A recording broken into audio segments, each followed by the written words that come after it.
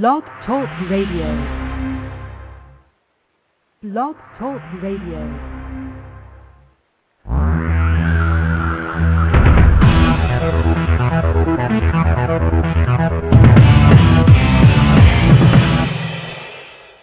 Live from Los Angeles, the Win Without Competing Show with Dr. Arlene Barrow, Career Coach 1 and author of Win Without Competing. Now, here's Dr. Arlene. Thank you, Virgil. Welcome to my show. In tough economic times, it is especially important to implement my Right Fit method, which will enable you to win without competing in your career and in your life. Listen to learn about my Right Fit method from my guest interviews. A nationwide compounding center for patients and pets, one-stop shopping.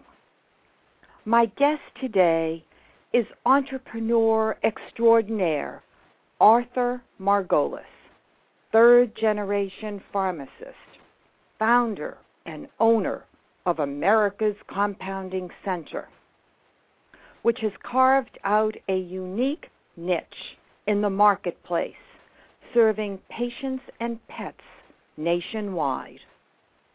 I am dedicating today's show to John Margolis, Arthur's father, who recently passed away.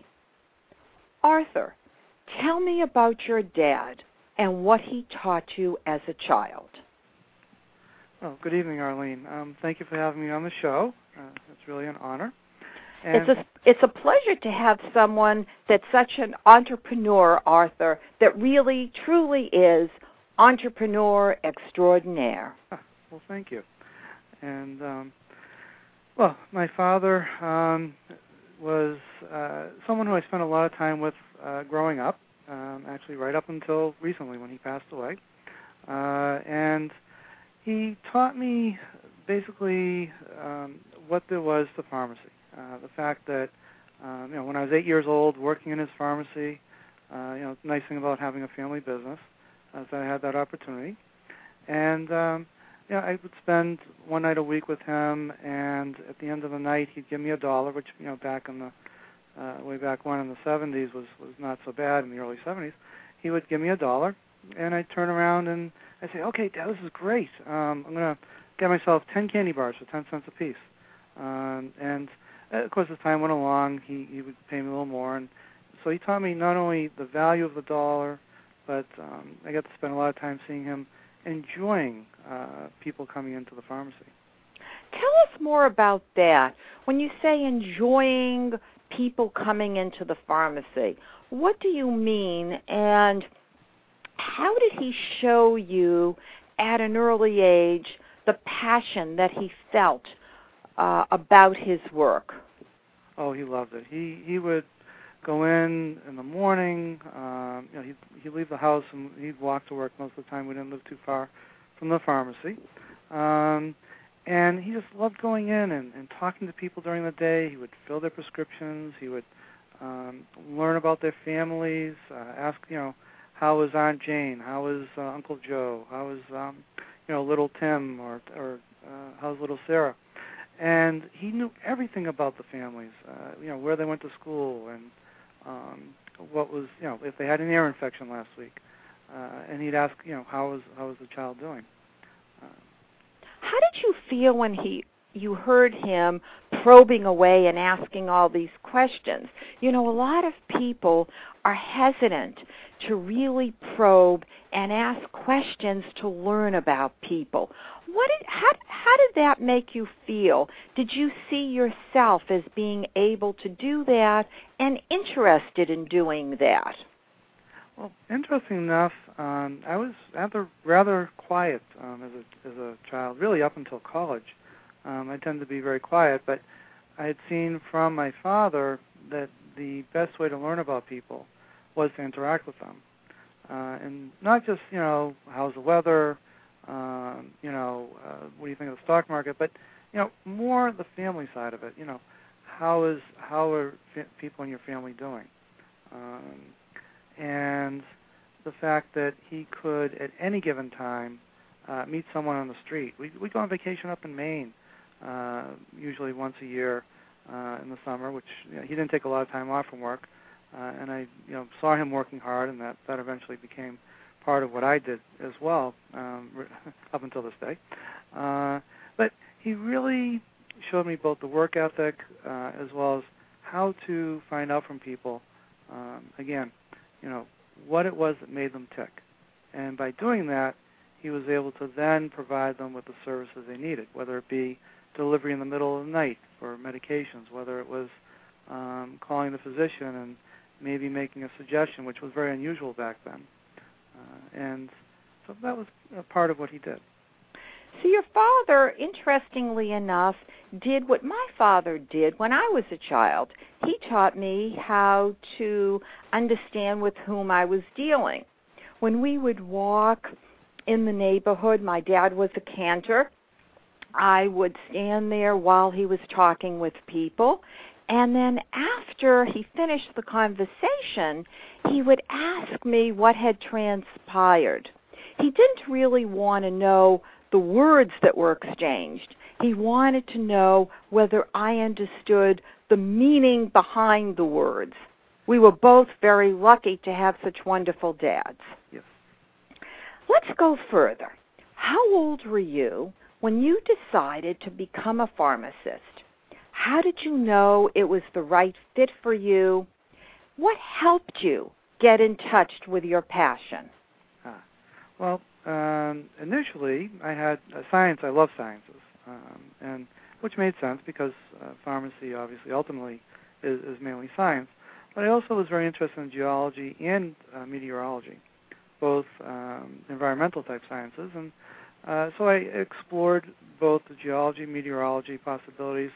But ultimately, I thought about it and I realized I really felt that having grown up in pharmacy, and the fact that even though I was quiet, I still loved to observe people. I still loved to find out about what made people tick.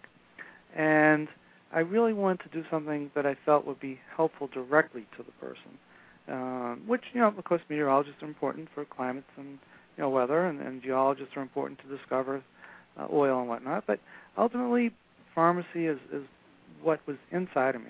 I just literally was born into it. Love science, and I also spent a summer after my junior year in high school. I spent my summer actually working at Mass College of Pharmacy here in Boston, working with one of the professors and talking to the professors because, being summertime, it was quiet there, and I had the opportunity to further discover what pharmacy was all about from other people, and started developing more mentors. My father was my ultimate mentor, followed by my mother, who I can talk about a little bit later. But I always developed, and I learned this from my father as well, to develop mentors throughout my life who could further help me along my path. It sounds as if you basically soaked yourself in the pharmacy passion, Arthur, with your dad and your mentors. It's very true. I would spend as much time as possible working in pharmacies, talking to pharmacists. After my father had sold his first pharmacy, and I worked for CVS Pharmacy for 10 years, and actually, learned all. It gave me an opportunity to learn the ins and outs of the business as well. From doing something as I wasn't afraid to do anything. I would do the trash. I would do, the register. I would talk to people. I'd show them where products were. I talked to the pharmacist every chance I had because they wouldn't allow me to work in the same store as my father, so I had to work in a different store. So I learned, talked to other pharmacists as well, and saw their excitement about having been in pharmacy for many years. Let's step back a bit and let's talk about your third year in pharmacy school. I understand from our conversation prior to the show that suddenly something happened where you had a moment in which you started questioning your passion. Can you take us back and share that feeling and experience? Yes. Well, as most people who know me, I'm an extreme optimist. I mean, it could be snowing out and I'd have a good reason for it. It could be whatever the reason is. Anything that someone else might consider bad, I always find the silver lining. But I will say, in the third year of pharmacy school, now, granted, I was going to school full-time. I was also working full-time, 40 hours a week. So I was doing, I basically would leave the house at 6:30 in the morning, go into Boston. I lived in Newton. It wasn't too far, but about half an hour drive into Boston. From there, I'd drive out to Wellesley, which was, again, about a little over a half-hour drive after my classes were over, and I'd work till 9, 10 o'clock at night. So, again, the work ethic was there. But I was working with a pharmacist who was extremely negative about the industry, the profession. And all he ever did was talk how horrible it was, and you don't want to work as a pharmacist, and it's long hours, and nobody appreciates you, and all the completely opposite of what I'd heard all my life. So I proceeded to go home one night, and I sat down, and I talked to my parents, and my father especially, and I said, I really think, as much as I'd love to be a pharmacist, it just seems like it's just not the right fit for me any longer. Although I would definitely say it had been the right fit all my life growing up, but for this person just had such a negative impact on me that I thought, gee, I'm going to apply, and both my brothers were in school for engineering and, again, science and math and so forth, which we were all good at. So I thought, okay, I'll get the application, I'll apply to UMass Amherst, go to engineering school, become an engineer, and I can, do something else. But after talking to my father and thinking about it and realizing that I really had geared myself towards pharmacy all my life, I really want to be a pharmacist. And I was an optimist, and why am I letting this person who was so negative try and change the way I felt and really change what I had created was a blueprint for my life, for my profession. So in essence, that one person almost destroyed your passion via his negativity. Right. And your father helped to resurrect it. When you were growing up, did your dad talk about your grandfather, who was also a pharmacist? Yes, he did. And actually, my grandfather, similar to my father, was, again, a very optimistic person, friendly, knew people in the neighborhood, loved to work. And he actually, my grandfather, is really, and unfortunately he passed away before I was even born, but the stories I'd heard about the pharmacy and what he did eventually kind of soaked into my thoughts, and as time went on, and some exposure off and on to compounding, which is what I'm doing now, really, that's what my grandfather did. That's back then, back in the 40s and 50s. Yeah, tell us about your grandfather and what he did, and then shortly we'll be talking about what happened in 2003. But give us some information and set the stage for us, Arthur. Okay. Well, effectively, my grandfather was a pharmacist, and back then what they did was the physician would write a prescription, but it wasn't a prescription, it was really a recipe.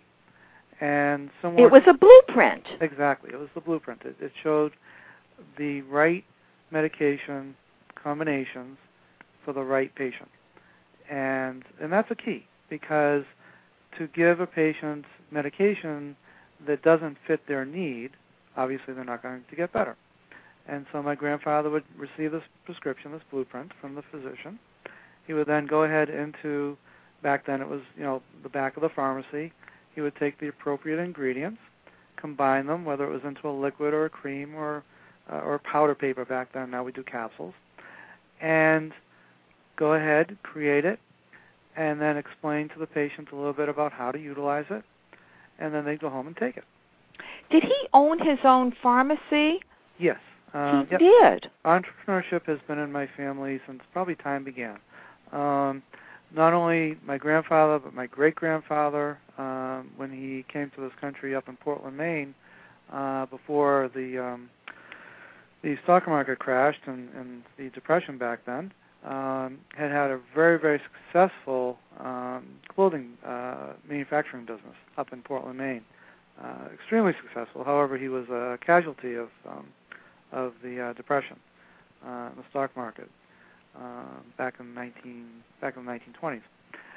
However, that said, there was still this entrepreneurial spirit, this passion to own our own business, and so he passed it on to his son, my grandfather, and my grandfather passed it on to his son, my father, who passed it on to myself, and actually, which I've passed on to my children, one of which is graduating from college and getting married this June.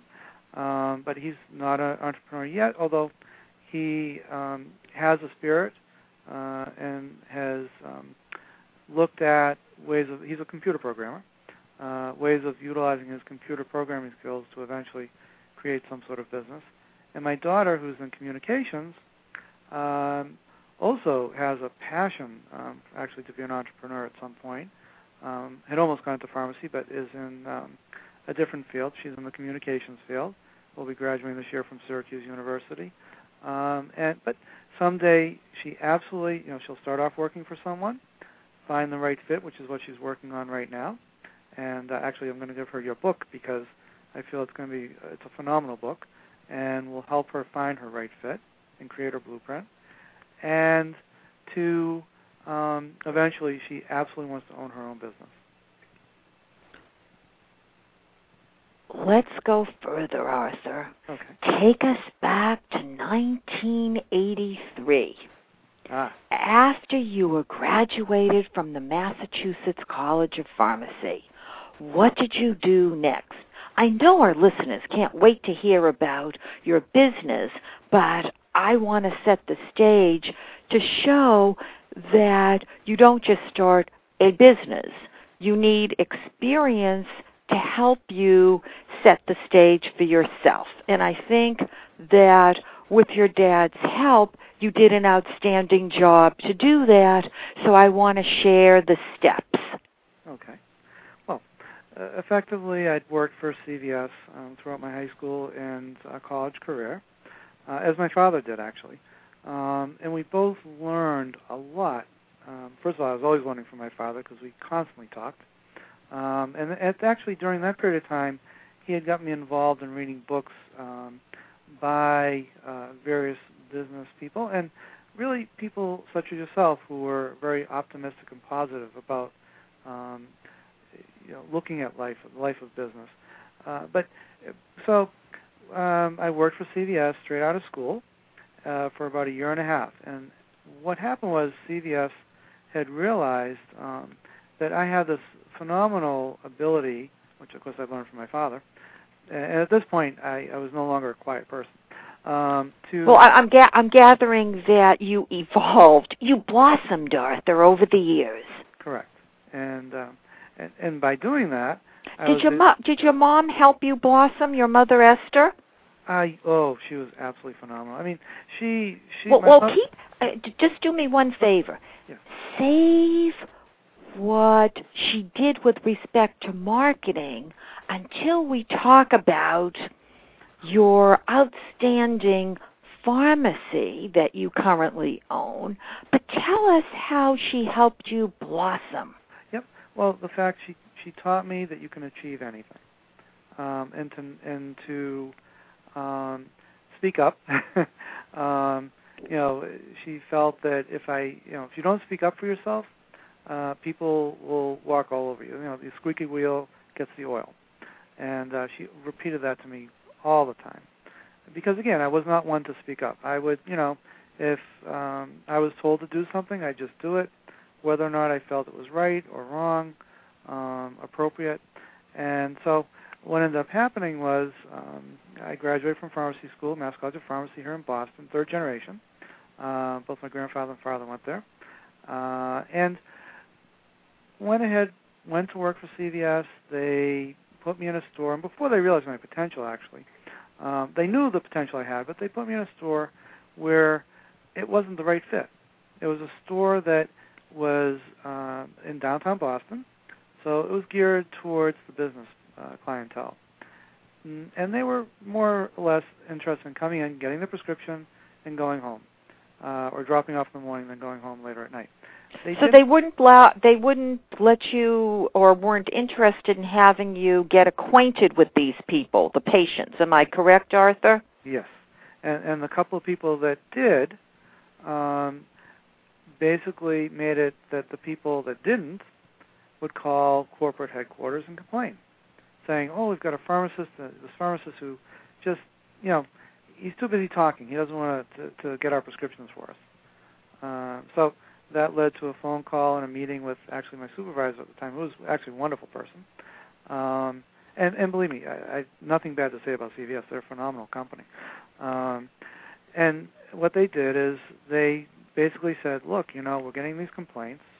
We're also getting some good feedback, but we're getting a lot of complaints. So either you have to change or we're going to have to do something. Well, they left me there for a little bit longer, and then they moved me. They decided the best thing to do was to have me go into new stores or stores that were having issues, basically declining business due to pharmacists who were not the right fit for those stores, and go in and bring back the business.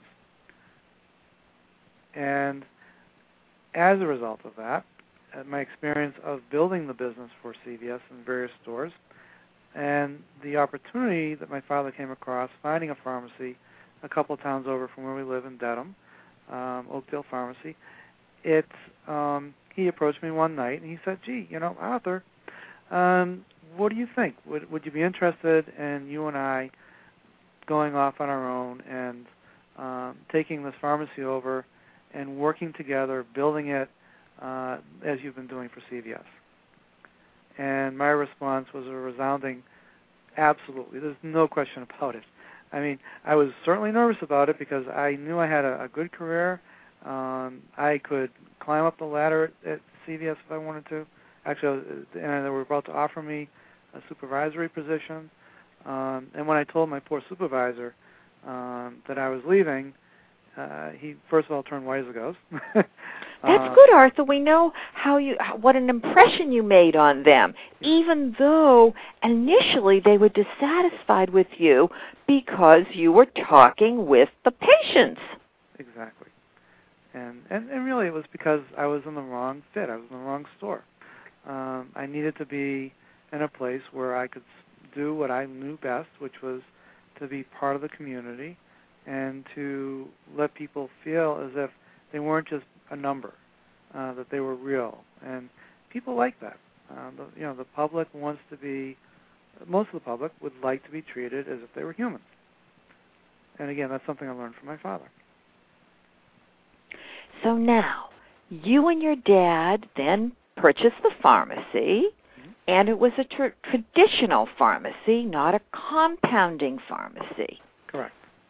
You were dissatisfied with what you could offer the patients. Tell us about that. I mean, I know that you talked with the patients because, after all, that was your dad's model, and you were an outstanding student of that model. But tell us what your thoughts were and how the concept of opening your own compounding center evolved. Well, over time, again, building this pharmacy that was relatively slow to being busier than any of the CVSs in the area, over 16 years, my father and I worked together, worked very hard. I worked upwards of 80 hours a week, not even thinking twice about it, almost every day of the year, including Christmas and New Year's and whatever holiday I had to work, I worked it. Took very little vacation time. But by the way, in your book it talks about breaking down, percentage-wise, the importance of your profession versus your family, and so I'd say profession was probably 70%. Family was probably 30%. But I was brought up that way as well. But even at that, what was really important was the fact that I knew my family was well taken care of. I had a phenomenal wife, still do, who was an incredible mother to the children, and also understood that our business was very important. And so as time went along, as I built up the business, we got busier and busier and busier. I had less time to spend with the patients. But in the meantime, I did come across compounding again. And it was always part of what I did as a pharmacist. I mean, every pharmacist does some sort of compounding. But it's usually minimal. It's not very high-tech. It's usually just mixing a couple creams together. But still, it's important to be able to do it properly. But I decided that, this kind of interested me. I was a kid who used to play with a chemistry set all the time. Luckily, I never blew up anything. But, I certainly had a lot of fun making different colors and different smells and all sorts of other great things you could do with a chemistry set as a kid. But it always sort of stuck with me, and I really found that, this compounding seemed interesting, and maybe there's more to it. And talking to a pharmacy that was in the next town over, and it happened, it was a pharmacy called Birds Hill Pharmacy in Needham, and the owner, actually my father had worked for him a little bit when he was also working for CVS, and it turns out he also his wife happens to be a cousin of my mother's. So there was some congeniality there, and he wanted to help us out as well. And so he started talking to me about compounding, but not just the simple compounding, but more advanced compounding, and how it was a way to go back in time when you could help a patient based on their individual needs and spend time talking to the patients and learning about them so that you could make the medication be the right fit medication for them.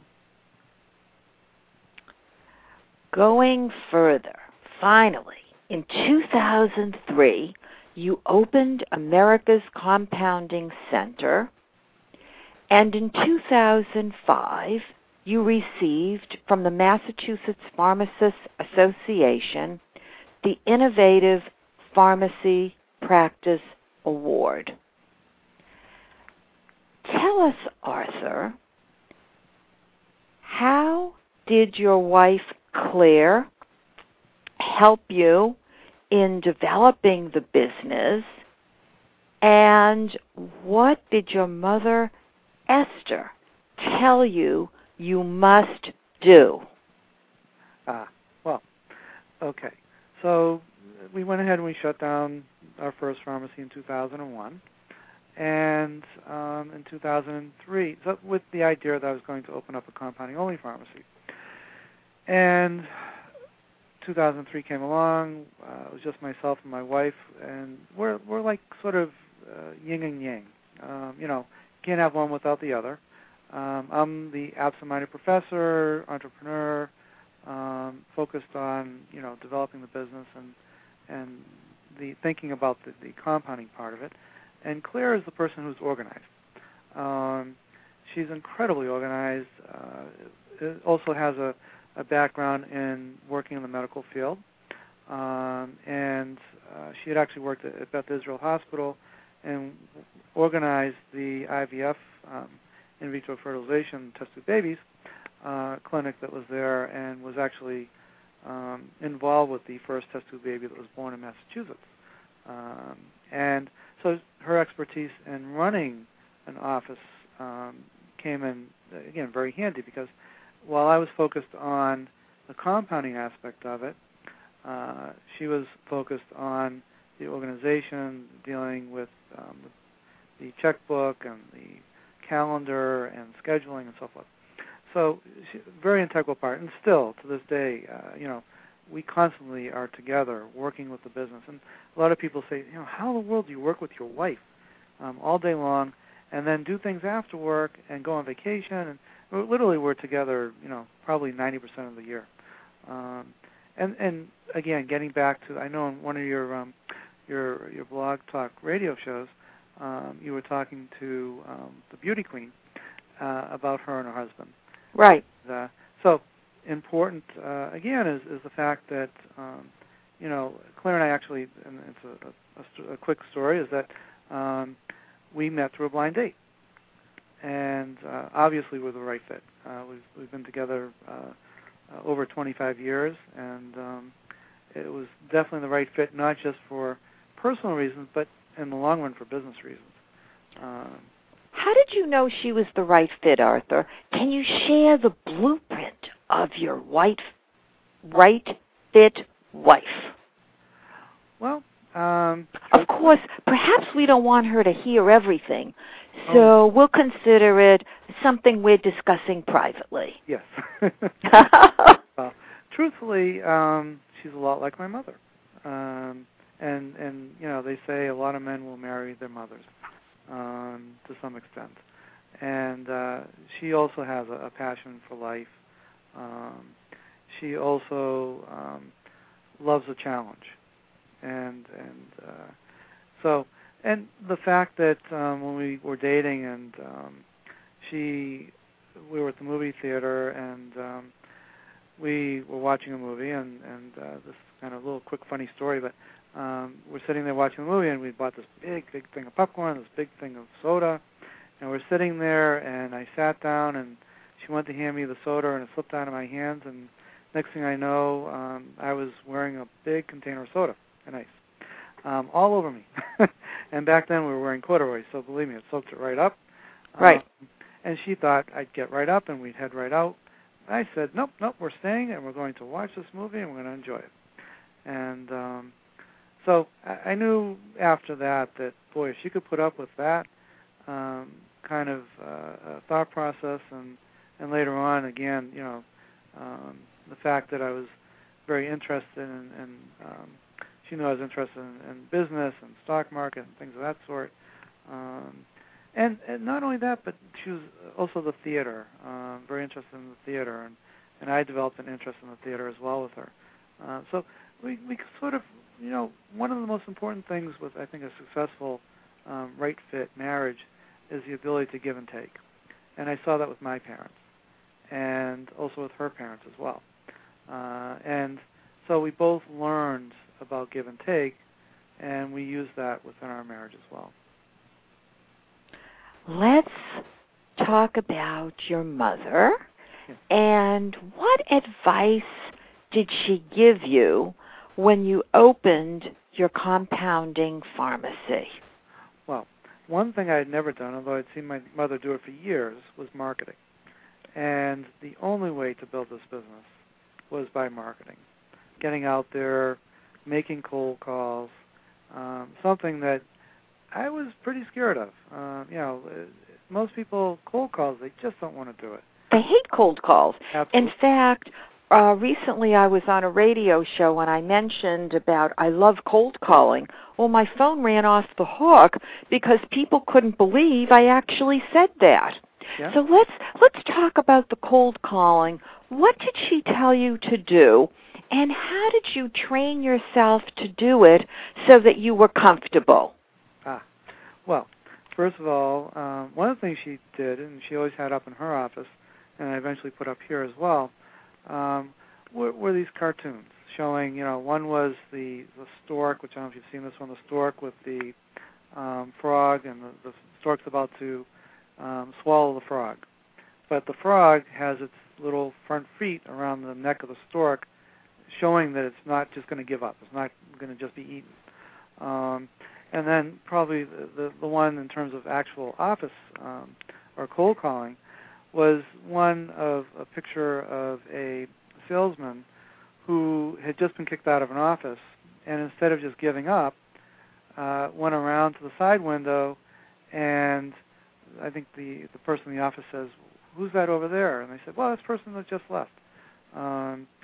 And you know, and they weren't giving up. I mean, it was the idea they weren't going to leave until they got somebody to listen to them. And so my mother effectively taught me to not fear cold calls, but to find a way to make them enjoyable, to love making. And actually, I love to go, as yourself, you know, I love to go make cold calls because I know ultimately that typically 1 out of 10, 1 out of 12, depending on who you listen to, cold calls, you're going to get somebody interested in what you're having to say. Arthur, I'm delighted that you love cold calls. Our listeners may be trembling, but we know that it's necessary, especially in today's marketplace where we have millions of unemployed. They must differentiate themselves from others. And one way of doing that is picking up the phone and calling the employer to figure out whether there's an opportunity that could be the right fit for them. Yes. Now, I'd love to hear more, and I'm sure our listeners would as well, about how you tailor or customize medications so that each patient will receive exactly what he or she needs. In essence, you formulate a blueprint of the right fit medicine and create it. Can you give us some examples of what you do so that we can visualize who the patients are and what you've done for them? Okay. Well, first, just a quick description of what our pharmacy looks like, and the fact I'd mentioned to you that we had started off in a 600 square foot building, 600 square foot office space that included both the office and the laboratory. And that was for about 4 years, and then we outgrew the spot. And I spoke to the landlord, and I said, I need more space. So he said, well, I've got a building a couple of miles down the road. It's been empty for a couple of years. I'll bring you over, take a look. Showed it to me. I said, perfect. I said, this is exactly what I've envisioned as being the ultimate and right fit spot for our compounding pharmacy. And it's 5,000 square feet. So we went from 600 square feet to 5,000 square feet in about 4 years. And it's split into 2 levels. There's 2 stories, and the bottom floor is where we have the patients come walking in. It looks more like a doctor's office than it does a pharmacy. We don't sell. We don't have cards. We don't have anything you'd find in a traditional pharmacy. So they walk in. There's a window where they go up with their prescription, and they hand them the prescription, where we get all their information. And we're actually one of the few pharmacies that will ask not just their name, address, phone number, but we need a little bit of history about them. We need to know that not only what medications they're allergic to, but their food allergies or any other allergies, latex, whatever it might be. We need the complete blueprint of each patient. We need to know what they're all about so that we can make sure we come up with the correct combination for them. Because it's not only taking that blueprint from the doctor, the recipe or the prescription, but we then have to tailor it to meet that patient's need. And so the next step is it goes in to be filled through the computer, as one would expect, although it's a lot more involved because we now have to not just type in the name of medication, but we have multiple ingredients for each prescription, both active and inactive. And one of the keys is, as we're well known throughout the country now, for being a pharmacy that specializes in hypoallergenic medication, also pediatric medication. So we will, based on their allergies, look at what we need to use for a liquid base or filling in a capsule and make sure we avoid any potential allergens. And a lot of patients are coming to us also because if they went to the regular pharmacy, they picked up the medication there, commercially prepared, and they may have an allergy, let's say milk allergy. And so they go to the pharmacy, they get the medication, and something simple. One thing people know about is usually Imodium over the counter for a bad stomach. So they go ahead, they buy this product, they go home, they go to take it because they've got a little bit of bad stomach going on, and they get worse. And they can't understand why they're taking this medicine. It's supposed to help them get better. They actually their stomach becomes worse. Well, the reason being is Imodium has in it lactose. And if they're either lactose intolerant or sensitive to milk, it's only going to make their stomach worse. So they can actually get a prescription from the physician, bring it to us, knowing that we can create a capsule that has the pure medication in it, and we might use a filler, if need be, that is not lactose. Therefore, they avoid having further problems and actually get better. And as a result, we can increase the patient compliance. And a couple other stories I have.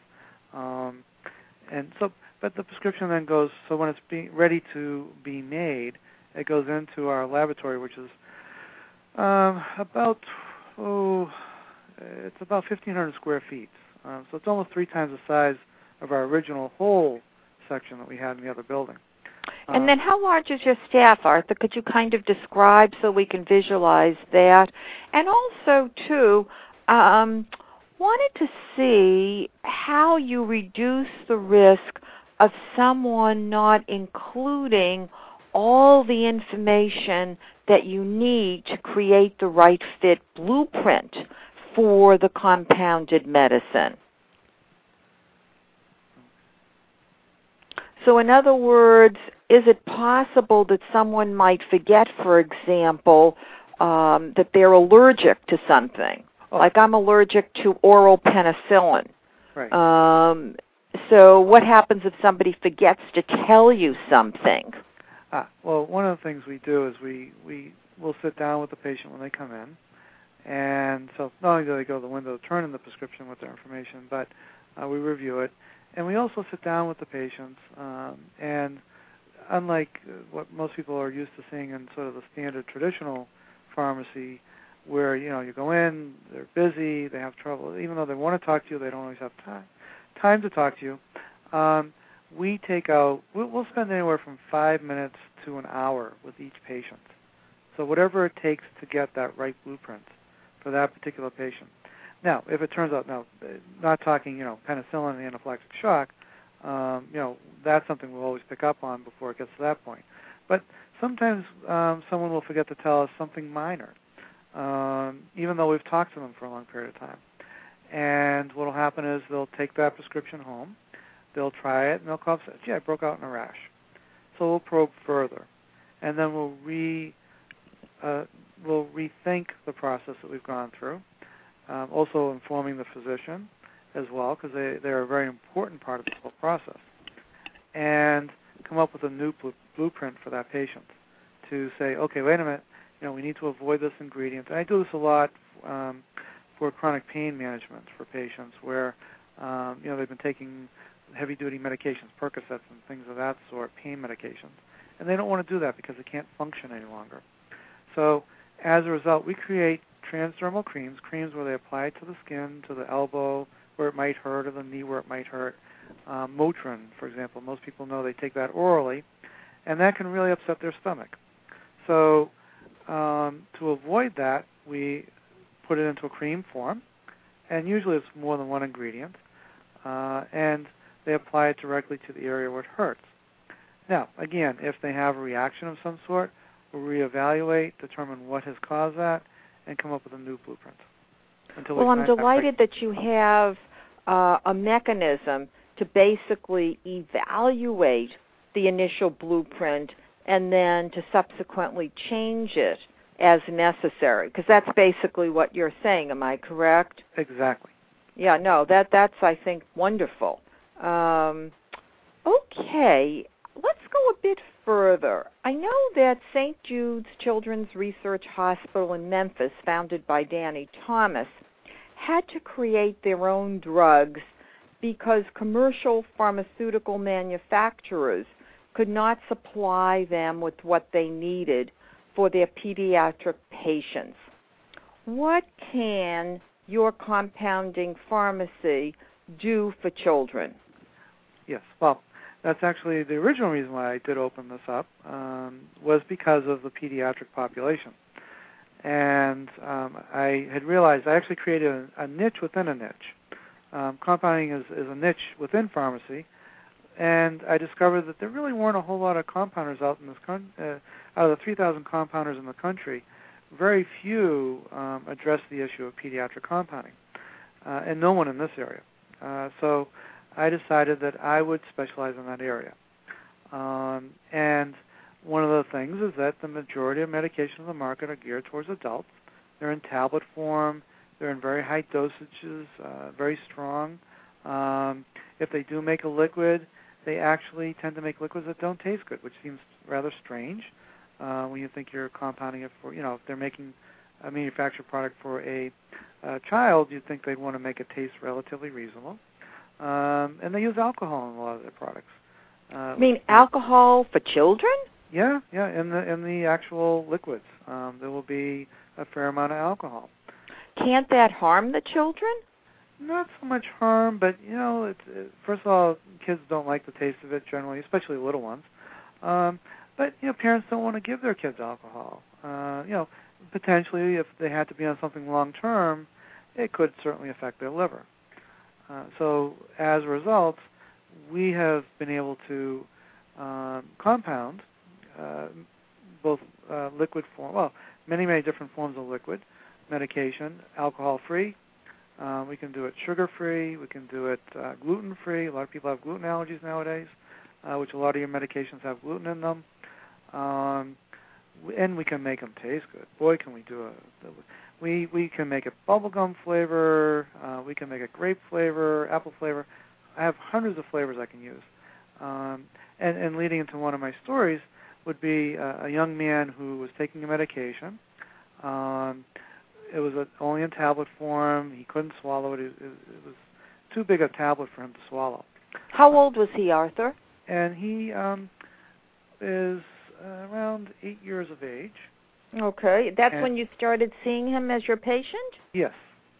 And so he and the mother had been referred to us by a particular physician, pediatrician, who was familiar with us and what we did. And so they actually drove up about an hour's distance from where we are to actually come in, because not everybody comes directly to us. Some of it's done over the phone, through the mail, and so but we do have families who will drive an hour, sometimes 2 hours, to come to us at least the first time around to come up with the blueprint for their child to get the medicine. And with this particular child and the particular medication he needed, our experience had been that one of the things that worked really well with this medication was Hershey syrup. And it's one of the few food-type items we actually use within our practice for children. Typically, we make most of our own liquid bases. But this particular Hershey syrup works phenomenal for this particular medication. And so when we talked to the mother and the child to discover, again, what flavors the child would like, before we suggested the Hershey syrup, one of the things this child particularly liked was chocolate. So we said, okay, no problem. We can do that. And it also happens that where the lab door is, the door leading into the laboratory, the pharmacy, I put a big pane of glass in so that people can look in and see what we're doing. Because they tend to be fascinated watching. We're scientists. Sometimes I look like a mad scientist, but I think that's terrific. Yeah, it's a lot of fun. So he was watching with his mother, and the funny thing is he's getting all excited. I mean, you could see him watering at the mouth, and he couldn't wait to take his medicine. The mother, on the other hand, the jaw dropped because she thought we were just kind of kidding. She didn't really take us seriously that we're going to use real Hershey syrup. She just thought we were going to use a flavoring, and she saw the amount of Hershey syrup, and it's a fair amount, being used. Now, he's not diabetic, so we didn't have to worry about that. We checked into that. Made sure there was no contraindications for him to have Hershey syrup. And it was just, to see the two different expressions was just phenomenal. And, of course, we brought the medicine out. He said to his mother, "Mom, I want to take the medicine." And she said he's never wanted to take medicine in his life. And so just before, and we'll do this a lot of times, we'll have the parent or the caretaker give the medication the first dose here, if the timing is right, just to make sure they do like the medication, the taste. And, he loved it. And the mother called us up a couple days later and thanked us. She couldn't thank us enough. I think it's a wonderful story, Arthur, and I'm sure you have many more to tell us. But I know our listeners are eager to hear about how you decided to add pets as patients. So my specialty being pediatrics, there's certainly kids are kids and pets are pets, but truthfully when it comes to getting medication into animals, the difference is pretty minimal. You're basically, the main difference will be flavoring. You're still looking at, a pet is someone, a lot of people consider them human to them. There are families who are made up of, husband, wife, and animals, pets. They may not have children. And a lot of our pet owners consider their pets part of the family, just like my mother, my parents have a poodle, and Lucy is part of the family. She's my sister. I have two brothers, real brothers, and then Lucy. I hope you're not calling your brothers your pets, right, Arthur? I know. that wouldn't go over too well. No, but they're phenomenal brothers. I'm very lucky to have two great brothers, Michael and Robert, who also have been very supportive to what I do, and we're also a very close-knit family. But again, getting back to the pets, and so they're considered part of the family, but they can't talk to you. They can't tell you what they like or don't like. Obviously, if it's a cat and they like, the cat might like chicken. So the cat likes chicken, and we're going to make medicine for them. We use a flavor called chicken pot pie. And it smells really good. As a matter of fact, I've had some of my students who work here, and my other staff, my technicians and pharmacists, which just to bring up, as you asked before, I have 3 full-time pharmacists besides myself, as well as a 4th one coming on in June, and I have 3 full-time techs, as well as anywhere from 3 to 5 students from both schools of pharmacy, Mass College of Pharmacy and Northeastern School of Pharmacy, and I have a specialist on staff who specializes in alternative health care, and then I have the front office staff, my wife, Claire, and actually my aunt, my favorite aunt, Maxine, who's my mother's sister. And so we have a fairly good-sized staff for a business that's been around this long. And so we have, for example, we have one owner of an animal who actually, it's a golden retriever, and she had actually rescued this golden retriever. And the reason being, this golden retriever had been basically abandoned because golden retrievers are known for having seizures. And this particular one had horrible seizures on a pretty regular basis, and they were hard to control. So this family took in this golden retriever, and this golden retriever needed medicine, and they finally found the right fit medicine for this golden retriever that prevented the seizures, but they needed it compounded. It was not available commercially or even from the veterinarian. So they had heard about us. They came to us, and we were lucky enough that every so often this golden retriever is brought in to visit us.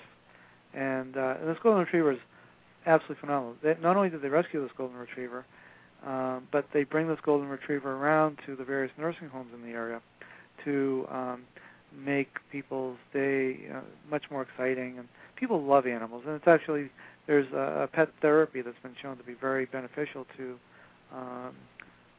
many different types of people with different, whether it be Alzheimer's, whether it be Parkinson's. It tends to be very relaxing for people. You are passionate about what you do, and we've certainly experienced that passion. How have you made a difference, and why is your compounding center unique? Well, the compounding center is unique in such a way that not only do we interact with the community on a local basis, but we interact with many communities even on a national level. I have been able to develop, based on, again, looking at what's going on around me. I always like to be very aware of everything that's going on. And again, this is something both my parents had taught me, to not, walk around with blinders on. Look at your colleagues, not competition, by the way.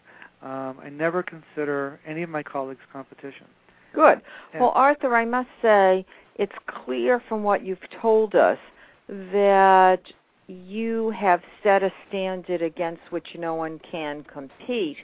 And I think that what you've done is, over the years, you kept raising the bar higher and higher for yourself, so that what I think you're going to share now is going to show how you've been able to differentiate yourself and how you have set the standard. Yes, and that is by listening, providing people what they're looking for, listening to their needs. And some of that, actually a big portion of that, is the fact that we've gone from being on a local level to a national level, providing free standard shipping, cutting out that extra cost that people, especially in today's economy, can't afford to pay, billing all the major insurance companies so that they only have to pay a copay. And we're one of the few compounding pharmacies in the country that does that. And recently we were actually approached by the Medicaid, state Medicaid in Massachusetts, to become a provider for them. They did not have a compounding-only pharmacy in Massachusetts that was a provider for them. So, again, wanting to be able to provide the service not just to a select few, but to the many, and allowing everyone out there to be able to benefit from our specialties, whether it be the hypoallergenic medication, by, again, keeping their costs, their expenses down, making ourselves available 24/7. I not too long ago had a phone call at 4:30 in the morning. I keep my cell phone next to me at home. All the phone calls get forwarded to my cell phone, so anyone can reach me anytime. And it was actually a phone call coming from Children's Hospital here in Boston. They had one of my patients who had a corn allergy, needed a medication. Actually, they were dehydrated, needed some IV fluids to prevent them from becoming further dehydrated. And it turned out that within the IV bag was corn. So they called me, actually the mother insisted they call me, to find out what they could do to create some sort of liquid form that they could get into this child. Now, I would have gone down there. It's not, probably a half-hour drive from my house, if they had asked me to come in. But they just asked me over the phone what my suggestions were, and I found out the next day that they were able to help him out based on my recommendations, and he was able to go home. Again, it's being available. It's the fact that people. I had a gentleman here yesterday who said, you could have sold me the Brooklyn Bridge. He trusts me. It's a matter of developing trust, having the knowledge, the fact that they know I think outside the box, and that I'll provide as much service as it takes to get that patient taken care of. Arthur, listening to you is definitely, I believe, inspiring for people to develop themselves in a way that perhaps they haven't even investigated. Yes. Yeah. Let's talk about your advice for people who are entrepreneurs and perhaps struggling in today's economy, and those who are thinking about becoming entrepreneurs, because clearly it's not easy to do the kinds of things you've described. How can you guide our listeners? Okay. Well, just to let people know, we are still growing, even with the economy being the way it is. We're growing at about 10% per month, month to month. So, people. So the economy has not affected your business negatively if you keep growing 10% per month. Correct. And that's because, again, I'm an optimist. And I think one of the keys to being a successful entrepreneur is being an optimist. I watch very little of the news. I don't read the papers a whole lot. I tend to keep myself in a positive mood. And this is, again, something I learned from my parents. Not to ignore what's going on in the world, because that's important to understand and know, too. But not let it influence your behavior in a negative way. Exactly. Yes. And most definitely to not only create the right fit and the blueprints that you need to be successful, but to be willing to change with time and to realize that the right fit may not change, although over time you may think you have the right fit, and then it turns out that that may not have necessarily been the right fit, as I found out over time. But now I certainly have found my right fit. I love what I'm doing. But also the blueprint, that a blueprint was meant to be changed, that it morphs over time, that you have to be willing to change, especially as your business grows. Because as a business grows, and this is something I've read many times in books on being an entrepreneur and running a business, and that is, at some point, businesses grow, and you can start to lose contact. And I've seen this happen with other businesses, where the entrepreneur who wants to be an entrepreneur becomes a business person who sort of loses touch with their business. And sometimes that can result in the business going in the wrong direction. So one of the keys to continuing to grow this business is that I keep myself involved in every part of it. And especially, I actually do the marketing myself, as well as Irina, who's the person I mentioned earlier, in the alternative healthcare portion of our business. And I could hire a marketer to go out there, and I've seen that done with other businesses, especially other compounders, but they don't have the same passion that I have.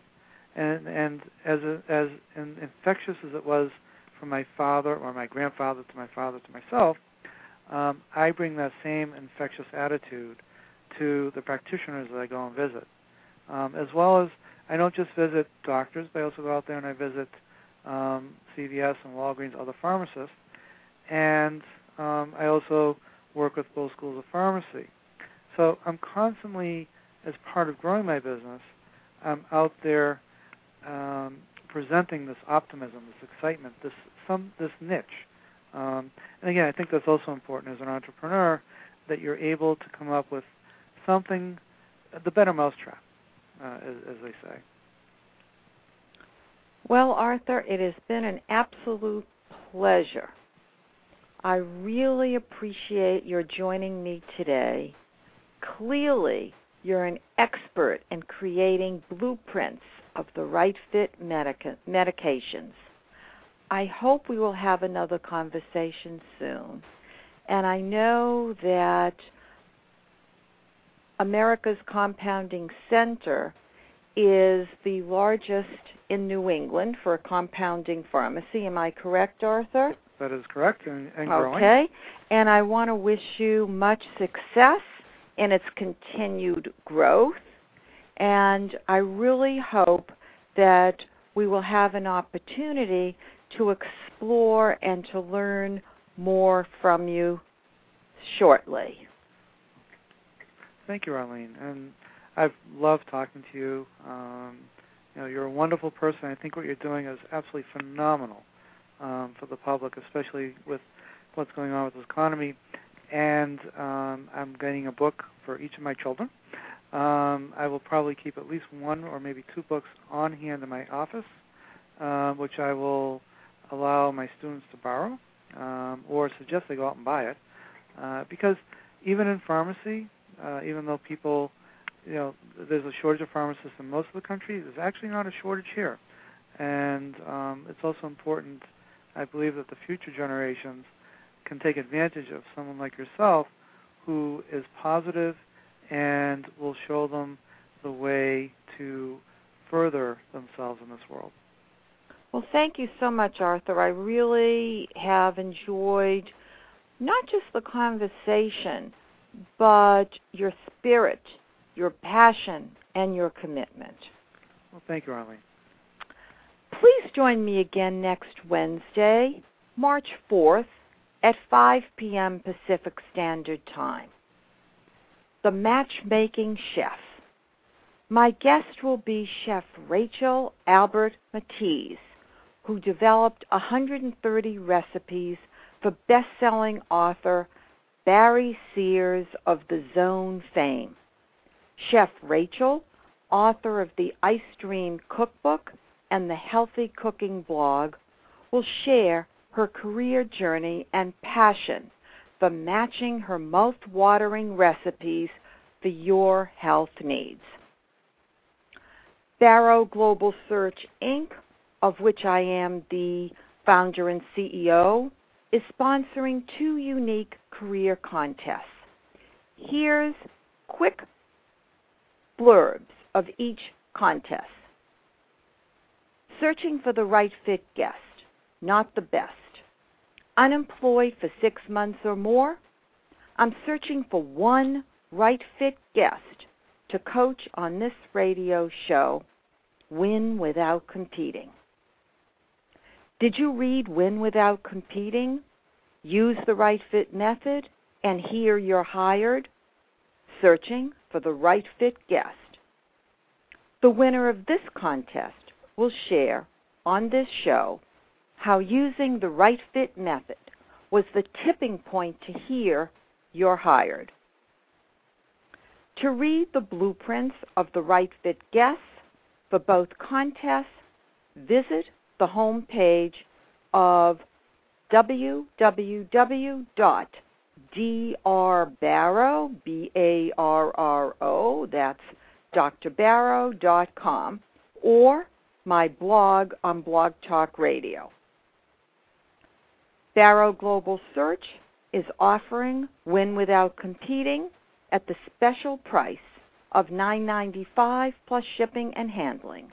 Visit www.winwithoutcompeting.com and click on the book page, specifically Buy on the book page where you can use PayPal. I look forward to hearing from you. Please email me at drbarrow, that's D-R-B-A-R-R-O,